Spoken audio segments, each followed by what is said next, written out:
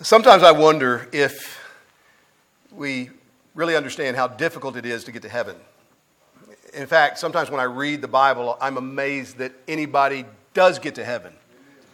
When you stop and consider all the warnings that we are given in both Old and New Testaments about the dangers that surround us, the unholy trinity that is always operating against us, the world, the flesh, the devil, it just reminds us that we always have enemies around us. We have enemies within us. We have enemies over us. And the Scripture is filled with warnings in light of these enemies. We see it in the Old Testament with the warnings about false prophets. God's constantly warning His people not to be deceived by false prophets. There's a whole chapter, Deuteronomy 13, before Moses leads the people into the land of promise. He warns them about those who will come and will test them by doing things that make it look like they're legit, but in reality trying to lead people away from what God has already revealed. And He said they'll come to you with smooth words. In the prophets themselves of the Old Testament, we hear these warnings as well. For example, in Jeremiah 9:6, he says, false teachers will heap oppression upon oppression and deceit upon deceit. They will refuse to know the Lord. 23:16, Jeremiah says, the Lord speaking through him, do not listen to the words of the prophets who prophesy to you, filling you with vain hopes. They speak visions of their own minds, not from the mouth of the Lord. Jesus plainly warns about such false teachers in the Sermon on the Mount when He said, they will come to you as wolves in sheep's clothing, inwardly seeking to destroy you. Psalms and Proverbs are filled with calls to be on our guard, particularly against those who would come to us with fine-sounding arguments and with smooth words.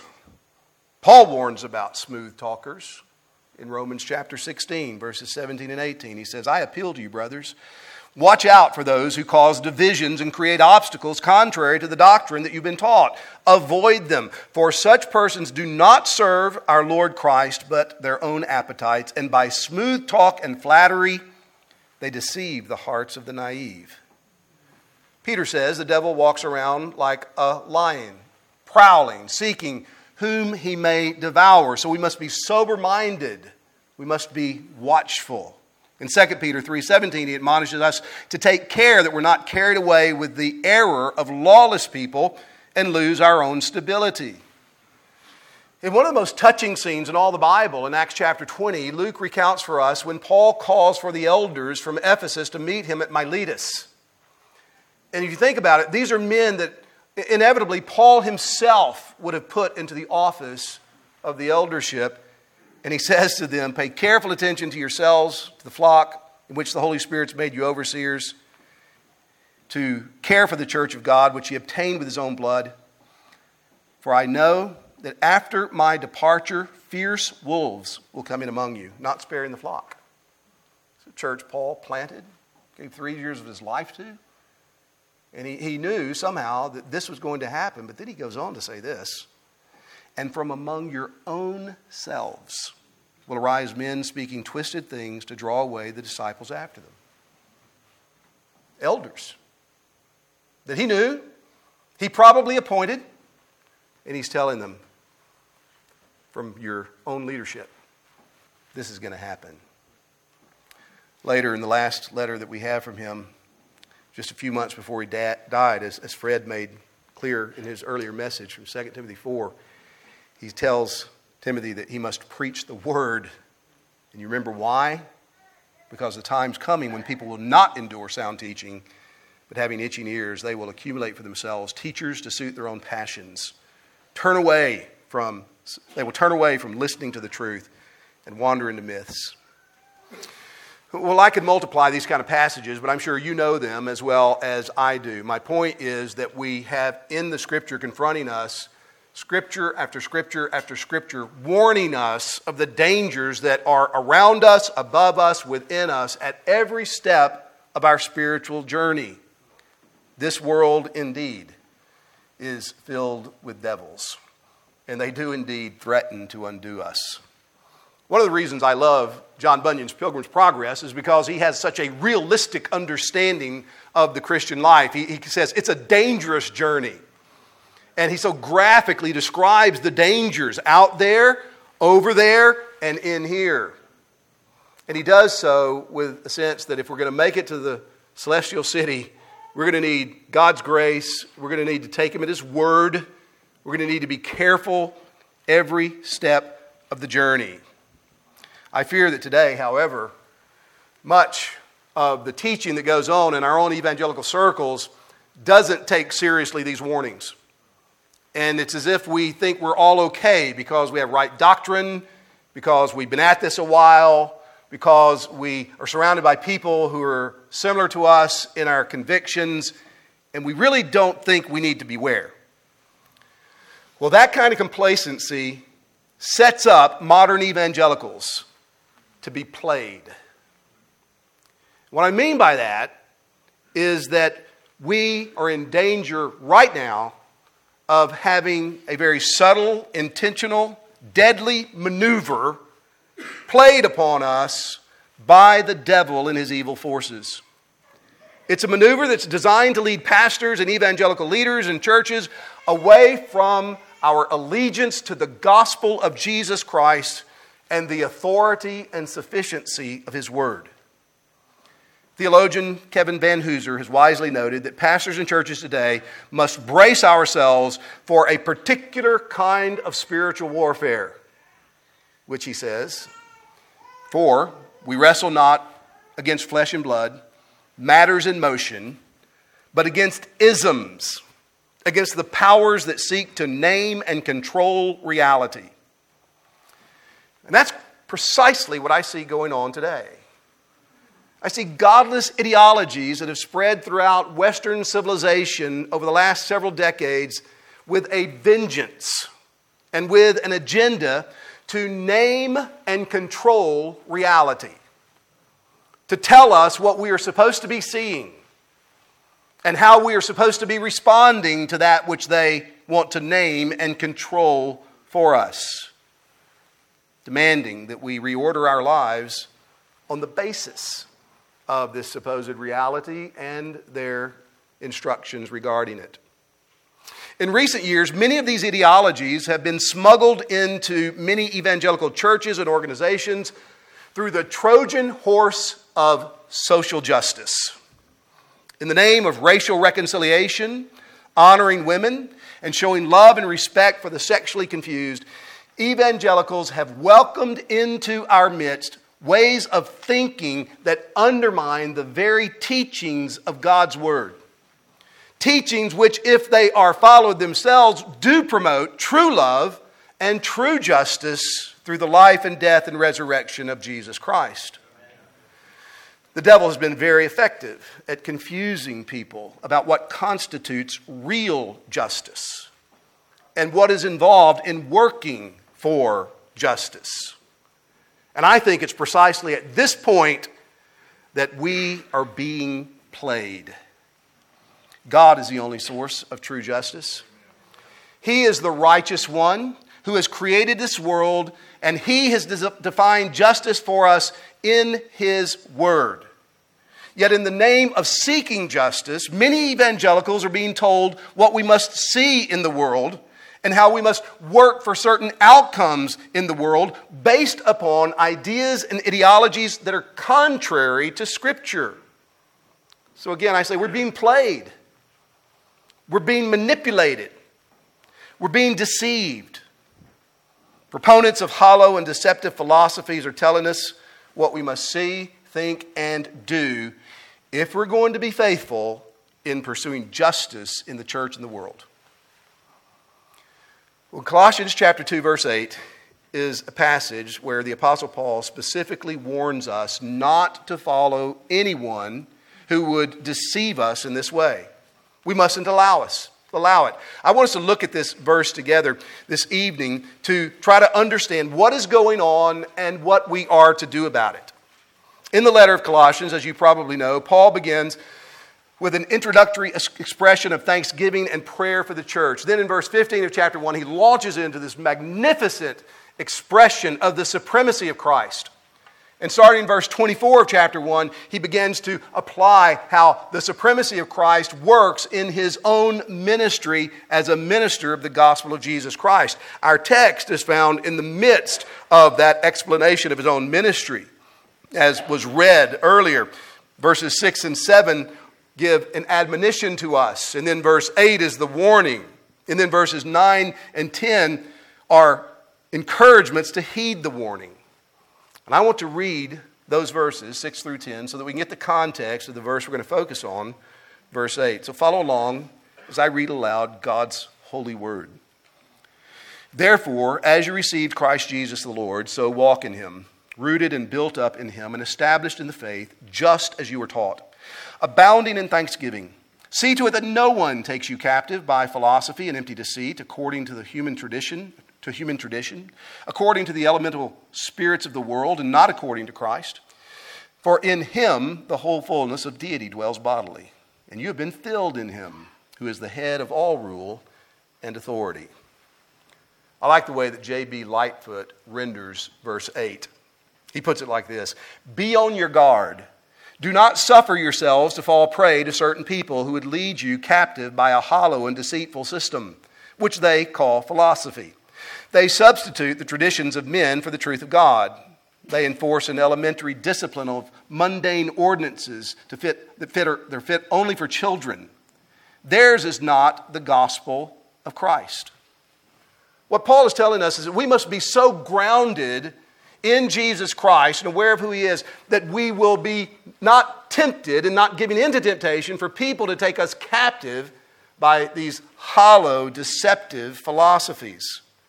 He sticks with this theme of the greatness and supremacy of Christ as he admonishes us in verses 6 and 7 to walk in Christ. Just as we received him by faith, taking him at his word, so we are to live in him, being rooted, being built up, being established as we've been taught. And then in verse 8, he gives this warning not to be taken captive. Verses 9 and 10, he buttresses his argument. And look at this, by reminding us that in Christ the whole fullness of deity dwells, and we've been filled in him.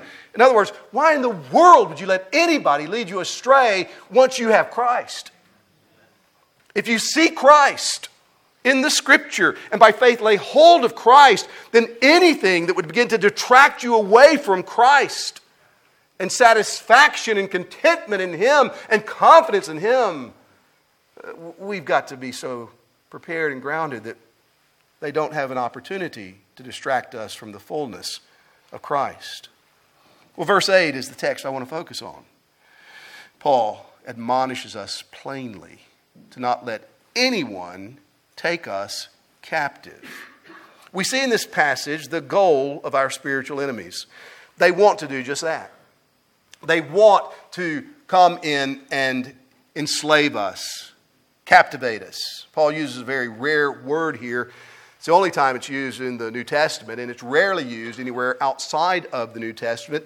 It means to plunder, to take spoils after the victory of a battle. The term indicates that Paul sees this threat in terms of spiritual warfare. And he says, we must not let this happen. See to it. See to it.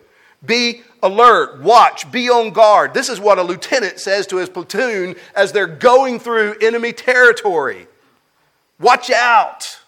Be alert. He says we must take care that no one takes us captive. Now, he may have had specific people in Colossae in mind when he writes this. There may have been particular teachers that he was aware of who were propagating these deceptive philosophies. But ultimately, as we know, and as Paul reminds us, such teachers are always instruments of the devil. Whether wittingly or unwittingly, they are doing the devil's work. And the devil's desire is always to take people captive to do his will. Paul tells pastors specifically that we must deal gently but decisively with such people who have been taken captive to do his will in 2 Timothy chapter 2, verses 24 through 26. So the goal of spiritual enemies like this is to take us captive. What methods do they employ? Well, the methods are by philosophy and empty deceit. Now, I need to say that Paul here is not giving us a prohibition against all philosophy. Some people have taken that way, and you can read some interesting discussions about how philosophy is always of the devil, always evil. I don't think that's Paul's point at all, though this is the only time he uses the word, and so you don't get the impression that Paul was a great fan of philosophy. But nevertheless, what he's talking about here is a system of teaching that is not bad because it is a system of teaching, but it is a system of teaching that is used by spiritual enemies to capture God's people. He's saying there are ideas at play. He is talking about intellectual arguments. And specifically, he is pointing out the problem with a certain kind of philosophy, one that is empty deceit. The description that he employs here is tightly woven. There are 3 words, and they're all qualified by one definite article. So we could say the philosophy and empty deceit. So it's one idea, not 3 ideas. That's why I take what Paul says here to mean any hollow and deceptive philosophy. It's a way of thinking that when compared to what God has revealed is spiritually bankrupt. It's a way of thinking that is deceptive, which means it sounds impressive. It looks plausible, but in reality, it's deadly.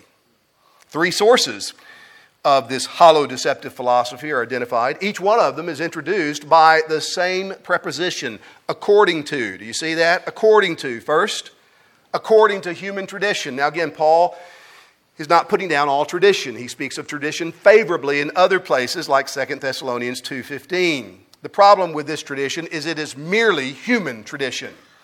It is human tradition that is separated from God. It's not in keeping with, not consistent with that which God has revealed.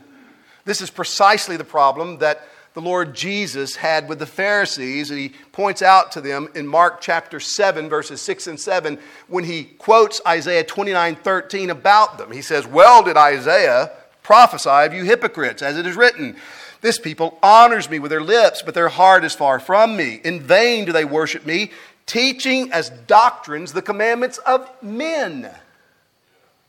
You ought, you should, you must, without divine authority. As the 17th century Huguenot pastor John Daly put it, teachings coming from mere human tradition are all of them nothing but folly and vanity in the sight of God. And though men boast of their utility, they are extremely hurtful as they pester consciences and busy them about things which God has not ordained, turning them aside from his pure service to things which do not profit. So according to these human traditions. Secondly, according to the elemental spirits of the world. Now this is notoriously difficult passage or phrase to interpret. There have been 3 major kind of interpretations that people have settled around over history, throughout history. One that is referring to the basic elements of the world like earth, wind, fire, water. Others that is basic elements of a system, like the ABCs of a system. And a third is connected to supernatural beings, which was current in some Jewish thinking of the day. And that seems to be more plausible and fitting with Paul's argument here, dealing with spiritual warfare. But regardless of what the precise meaning of this phrase is, the real danger comes when we see what he says in this third description of the source of this philosophy. It's not according to Christ. It doesn't come from Christ. It's not revealed by God. It isn't compatible with the right understanding of the person and work of Christ.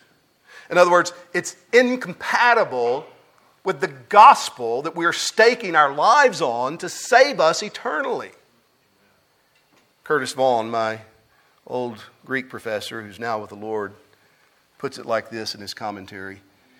Christ is the pole star of theology, the standard by which all doctrine is to be measured. Any system, whatever its claims or pretensions, is to be rejected if it does not conform to the revelation which God has given us in him. And brothers and sisters, this is always the great danger that we face. That we will hear arguments, ideas, teachings, have practices set before us that look good, sound plausible, might be pleasing in certain realms, but they do not comport with the revelation of God. And we must continually ask the question, where does this come from? What does the Word say about this?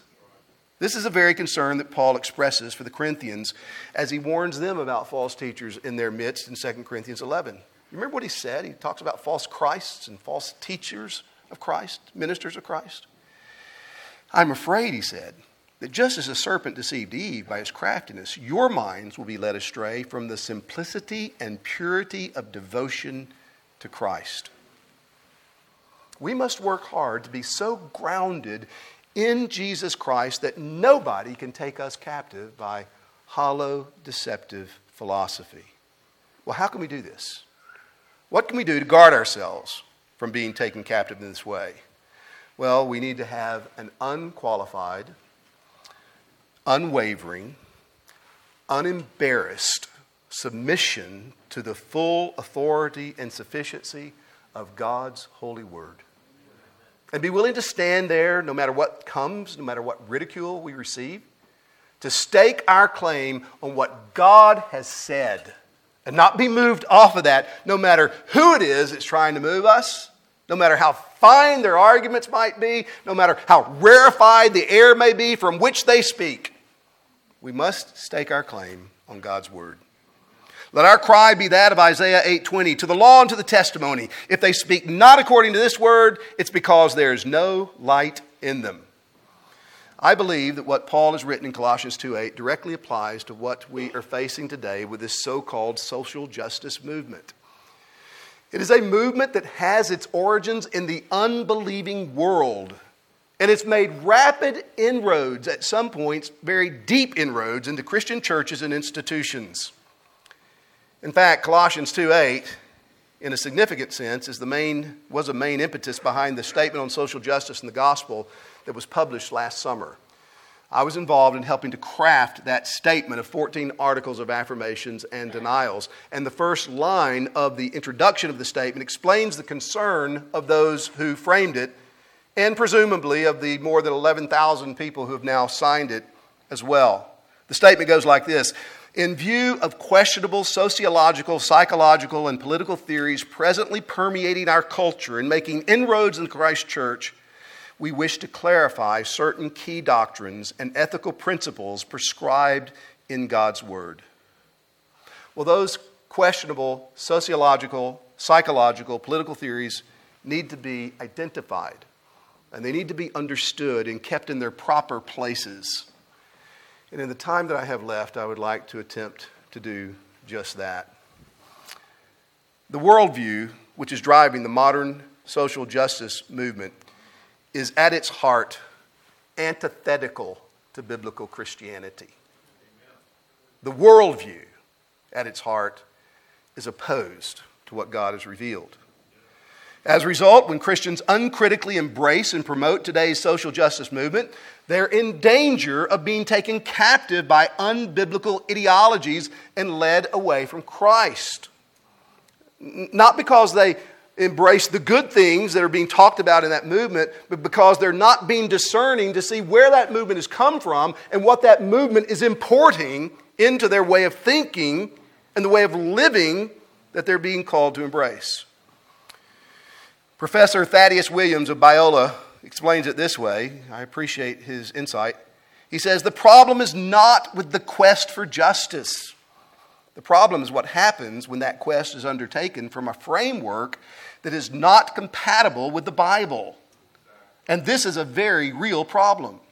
Because the extent to which we unwittingly allow unbiblical worldview assumptions to shape our approach to justice is the extent to which we are inadvertently hurting the very people we seek to help. This is precisely what I think is happening. And it's why I say that the reason I'm opposed to social justice is because I am for biblical justice. I really do want to see biblical justice prevail. And what's being sold to us under the guise of social justice will not deliver. I oppose the modern social justice movement, not because I deny the existence of injustices that we face today, but because the proposals that come from that movement are based on dangerous ideologies that lead away from Jesus Christ and his gospel. So, what do we mean by social justice? That's one of the ongoing criticisms that we receive, is you guys never defined it. Well, there's a good reason for that, because it is almost impossible to define. It's a difficult term to define. I like what Antonio Martino, an Italian economist and politician, has noted about this. He says, social justice owes its immense popularity precisely to its ambiguity and meaninglessness. It can be used by different people holding quite different views to designate a wide variety of different things. Its obvious appeal stems from its persuasive strength, from its positive connotations, which allows the user to praise his own ideas and simultaneously express contempt for the ideas of those who do not agree with him. And that's what we've seen go on. Luigi Tapparelli was an Italian Jesuit priest who is given the designation of the first one to have used this term in modern history in the late 18th century. He did it to describe principles for a just society from a Catholic Jesuit perspective. Now, many, I dare say most who use the phrase today are not thinking in terms of 18th, 19th century Roman Catholic social theory. I mean, most people have a far less sophisticated approach to the subject today. And what they usually mean by social justice is something like this, that laws and cultural practices, economic policies, and such should be fair, and they should be just. And that's not a bad thing. But you know what we got to do when somebody says that? Fair? Just? By what standard? Who gets to define fairness and justice? One of the standard college textbooks on the subject, Readings for Diversity and Social Justice, defines social justice this way: as the elimination of all forms of social oppression. So, where oppression exists, justice seeks to eliminate it. And that's a good thing, right? I mean, God calls us to stand against oppression. Isaiah 1:17, learn to do good, seek justice, correct oppression, bring justice to the fatherless, plead the widow's cause, Psalm 82:3. Give justice to the weak and the fatherless, maintain the right of the afflicted and the destitute. You see, it's precisely at this point that I think we're being played. Because the Bible admonishes us to do these very things. These proponents of social justice come in and use that language, but they are speaking from a foundation that is not grounded in the Word of God. And if we're not discerning, we recognize the obligation, and we can be played into their agenda as to what to do in order to pursue justice. So again, the standard needs to be questioned. Says who? By what standard can you show me from God's Word what justice looks like and who the oppressed actually are? Well, for more than 150 years, Marxism has been offering answers to those questions. First, it was done by Karl Marx in terms of economics, and then more recently in terms of his disciples, in terms of cultural Marxism or sociology. This latter neo-cultural Marxism has been the dominant influence in the academy and politics in helping to shape our understanding of oppression in society for at least the last 40 years. Joe Carter of the Ethics and Religious Liberty Commission recently published an article at the Gospel Coalition entitled "Kenism, Marxism, and the Synagogue Shooter," referring to the man who went in and tried to massacre many, only was able to kill one a week or two ago in California. In that article, and some later exchanges that I had with Carter, he says that the term cultural Marxism is racist jargon that originated from a racist worldview perpetuated by anti-Semites. And he and I had a brief exchange on social media. And in that exchange, he said, the use of cultural Marxism is, quote, a racist and anti-Semitic dog whistle that should be abandoned by Christians. And he then urged me to quit using that term lest I be one of them. Well, obviously, I've not acquiesced to his request, because I believe there remains a helpful way of understanding the play that is being made against the culture here in the West, and increasingly against many evangelical and reformed churches and organizations. Al Mohler helps us understand why Joe Carter and others like him object to the use of the term. As just a few months ago, Mohler explained how widespread this ideology of cultural Marxism is in the academy. He writes in November, "Many on the left are saying that cultural Marxism is the boogeyman of the right." This is Al Mohler's words. "That it's an invented position amongst conservatives. But that is not so. What is driving the left is indeed nothing less than a form of cultural Marxism." That's not an anti-Semite speaking. That's the president of the Southern Baptist Theological Seminary. He said this cultural Marxism that has been taught on college and university campuses for a long time and is now the lingua franca, the common language of the university. It's the symbolic universe in which the younger progressives live. Cultural Marxism is an adaptation of economic Marxism, moving it from an economic theory to a cultural social theory. Classical Marxism saw class conflict between the bourgeoisie and the proletariat, the haves and the have-nots. Cultural Marxism views such conflict as between the oppressed and the oppressors, between those with privilege and those without it. The working class has been replaced by minorities. Majority groups are defined as privileged and oppressive. Minority groups are regarded as underprivileged and oppressed. Now, here's what this means practically in the way that it works out in this ideological framework. That white, male, heterosexual, cisgendered, that is, you agree with the sex with which you were born, able-bodied, are all majority groups and therefore inherently oppressive. Those who belong to those groups, that group, are the dominant culture, and they wield hegemonic power against subdominant cultures.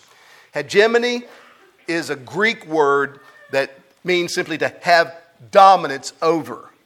So those who fit into those categories, they've been positioned in the place of oppressors, and they are able to oppress because of their power. Those who do not fit into such groups are subdominant minorities. By definition, in the cultural Marxist scheme, they're oppressed. Those in the dominant class culture exert their hegemonic power over minorities by manipulating them, oftentimes unwittingly, inadvertently, but they do so to accept their own cultural assumptions, mores, and values.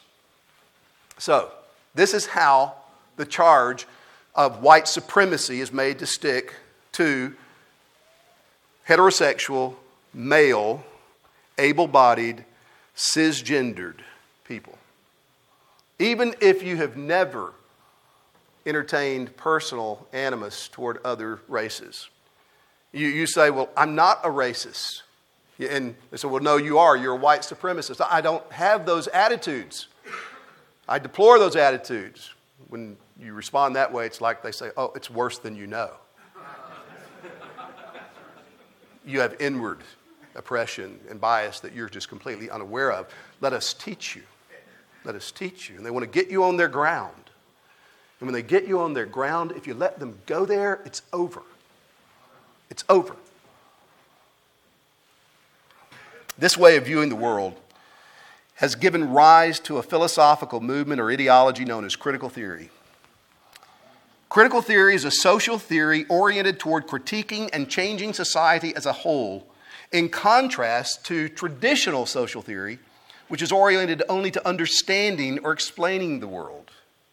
The agenda of critical theory is to see the overthrow of oppressive groups and the deconstruction of those structures that enable them to wield their hegemonic power. And this is advocated all in the name of love and compassion for the oppressed. This ideology is on full display right now in our political system throughout our nation. Just go watch a few things that Alexandria Ocasio-Cortez says. Just listen to her. I mean, this is her worldview. If you understand the worldview and you listen to what she says, you can say, okay, there's internal logic to it. It's just nuts. It's unbiblical. We also see this ideology on display in the college and university campuses across our land as well. If you don't know about the story, Google Professor Brett Weinstein, Evergreen State University, and just read and listen. This worldview is seen in everything from the innocent-sounding diversity departments that are springing up across our nation to the violent silencing of those heretics who dare to question its orthodoxy. You can see how problematic it is if it is allowed to define who the oppressed are and what constitutes seeking justice for them. Yeah, that's precisely what is happening across the land politically and educationally. It has begun to make inroads into the evangelical world. Neil Shinvey is a theoretical chemist from Berkeley who did postdoc work at Yale and Duke, and today is a homeschooling father in North Carolina. He has done some of the best work in explaining critical theory of anything that I've read. I encourage you to go to his website. It's Shenvi, Shenvi, apologetics.com. And he's taken massive amounts of research and distilled it into very bite-sized pieces that we can ingest. He takes his studies of critical theory and he says that there's 7 basic principles that he's identified. I want to just zero in on 3 of them tonight that I think are particularly problematic for those of us who are determined not to be taken captive, who are determined to stand firm on the authority of God's word, committed to the ways of Christ. The first is this. In critical theory, a foundational principle is this: your fundamental identity is not who you are as an individual, but the group to which you belong. Your fundamental identity is not who you are as an individual, but what group do you belong to. What matters most is whether you're a part of the privileged, dominant oppressor group or a subdominant oppressed group. And this is how you can be racist, misogynistic, homophobic, even though you personally abhor all of those attitudes and refuse to give any countenance to them. If you're a part of the white, heterosexual, cisgendered male hegemony, then you're guilty of systemic oppression. That's just the way this worldview works. A second principle: your fundamental moral duty is to work for the liberation of oppressed groups. This is what it means to do justice. So if you're not undertaking in behalf of the oppressed, as defined by critical theory, then you're complicit in their ongoing oppression. A third principle is this: lived experience. What I've experienced in my life. Lived experience is more important than objective evidence and reason in understanding oppression. In fact, this standpoint epistemology argues that using objective evidence and reason is actually exerting hegemonic power over those in subdominant cultures, and that in itself it is oppression. So what Dr. Malone did in the first message would be seen to be incredibly oppressive, because he just took us to the Word. He said, this is what the Word says. And the critical theorists would say, there you go again. And you need to take into consideration somebody whose life experience is different than you, that sees things differently because of that life experience. This understanding is what causes so many who are moving in these circles, advocating these ideologies, to tell people in the hegemony that what they must do is sit down and be quiet and listen. Because there are folks with different lived experiences that have things to teach them concerning Christianity. I want to give you just a few examples from the evangelical world about justice issues that speak in ways that betray the influence of critical theory on their thinking. And I don't do this with any malice. And I'm not accusing people I'm going to be citing of being cultural Marxist or intentionally doing these things. I'm just trying to show how you can hear in the way they frame their arguments the influence of these ideologies I've just described. Timothy Isaiah Cho is a graduate of Westminster Theological Seminary, contributor to the White Horse Inn. He is involved in Core Christianity, which is designed to teach the basics of Christianity. He writes, "The Bible is written from the lens of the marginalized. If you come from a group or community that is historically not marginalized, you need these voices and perspectives, or else your understanding of the Word, the gospel, and the Christian life will be thin and weak." Lived experience trumps careful hermeneutics. He goes on, "If the references in your pastor's sermons, the books used in small groups, the resources passed between the laity, the music sung in worship, and even the reflection quotes in your worship bulletins are predominantly by white men, your church is promoting a truncated Christianity." How can he say that? Because he's coming from a worldview that indicates there's something more important than the truth that might, even if accidentally, be stated by those people. Last year, at the annual Evangelical Theological Society meeting, Andy Draycott, who's an associate professor of theology and Christian ethics at Talbot School, the School of Theology at Biola, presented a paper with this title, "Walking Across Gender in the Spirit? The Vocation of the Church and the Transgender Christian." In the paper, he asked this question: should we consider transgender Christians as having a good self-understanding? And he answers the question with an unqualified "of course." He uses different analogies to make his case, including the ordinance of baptism, using it as a way to help us think about transgendered Christians, as he calls them. They've died to their old identity. They've been raised a new identity. This is a theology professor at a Christian campus that we've regarded as conservative for most of its history. The pushback against this paper was so strong after the ETS meeting that Draycott had to issue a statement of apology for, quote, lack of clarity. I read the paper. It was plenty clear. That was the problem. His statement of apology basically contradicts what the paper actually says, in my estimation. In the weeks leading up to the most recent Mother's Day, some evangelical women announced that they would be preaching in their churches that Sunday. The most prominent of those women was Beth Moore. In the inevitable controversy that erupted, the language defending Mrs. Moore, including her own, and other women preachers, including accusations of sexism, misogynistic oppression, and the need for women to be liberated from such oppression. Again, where does that come from? I'm not accusing anybody of being a cultural Marxist. I'm just saying these are categories. These are words. These are ideas that have been imported from these worldviews. What I am saying is that the influence of the worldview that I've just described is apparent in what such people are advocating and how they are contending for what they believe to be justice. And these kinds of examples, trust me, can be multiplied many times over. My main concern is not to do that, but rather to demonstrate that this is happening and to sound the alarm that as it is happening, we must recognize it and realize that these things are not according to Christ. And if they're not according to Christ, we must not let ourselves be taken captive by them. You cannot buy into the worldview of cultural Marxism or critical theory and maintain a commitment to the Bible as the Word of God written. Christ has given us His Word. It is authoritative, sufficient, and final. It teaches us that God is the creator of this world.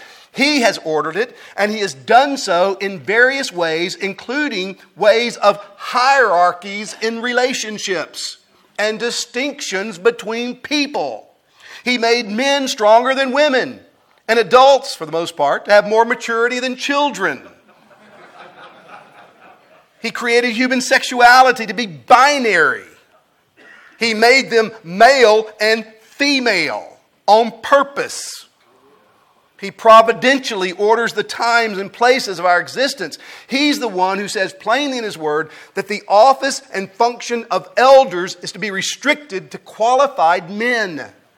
He alone is righteous. He's revealed His righteousness to us in the moral law. Sin is any transgression of or lack of conformity to that law. To live justly is to live lawfully. Injustice is failure to live lawfully. In other words, this is God's world. And He gets to set the rules. He gets to tell us what's right, wrong, good, bad, beautiful, and ugly. And when somebody comes in and says, oh, but listen, I've lived a different life. I haven't been part of the privilege. Let me tell you that this is what you ought to think, and this is what you ought to think. You know what we ought to say to them? Go pound sand. Show me from the Word of God. Don't tell me what I got to see, what I got to believe because of some experience somewhere. I want to honor you and your experience, but don't tell me ought or should unless you've got thus saith the Lord somewhere in the mix. God has told us how to live well in His world. To do so, we must live in keeping with His design. Our fundamental problem is that we have shattered His design by our own rebellion against Him. We do not have the righteousness that He requires. We cannot afford to pay the penalty that our sin has incurred. Our only hope is His sovereign grace. Our only hope is that grace that is exclusively revealed in Jesus Christ. If we're going to be reconciled to God, we must do so on His terms. What He says, according to what He has revealed. That is, we must come to Him by turning from sin, renouncing self, trusting Christ as Lord, bowing to Him, receiving the righteousness that He earned, taking by grace the payment He made for our sin. We must submit to what God says, and by faith in Christ, commit ourselves to His ways. Our world is a spiritually dangerous place. It has always been so from the time of the fall of our first parents. The dangers facing us today are particularly insidious because of the subtlety with which they have entered into our ways of thinking and viewing the world. So, brothers and sisters, let's face these days with boldness and confidence. The boldness and confidence of Martin Luther as we sing his hymn, "And though this world with devils filled should threaten to undo us, we will not fear. For God has willed His truth to triumph through us. The prince of darkness grim, we tremble not for him. His rage we can endure, for lo, his doom is sure. One little word shall fail him. That word, above all earthly powers, no thanks to them abideth. The Spirit and the gifts are ours through Him who with us sideth. Let goods and kindred go, this mortal life, O soul. The body they may kill, God's truth abideth still. His kingdom is forever. Amen. Let's pray. Our Father, we thank You for Your word, and we thank You for the assurance we have by Your Spirit of the truth, the power, the authority, the sufficiency, the finality of that word. Make us people of one book. Give us such devotion and confidence in Your word that we will be so satisfied in Christ that nothing can move us off of Him, nothing can take us captive. Help us to be full of hope as we confront the challenges of these days. For we pray in Jesus' name. Amen.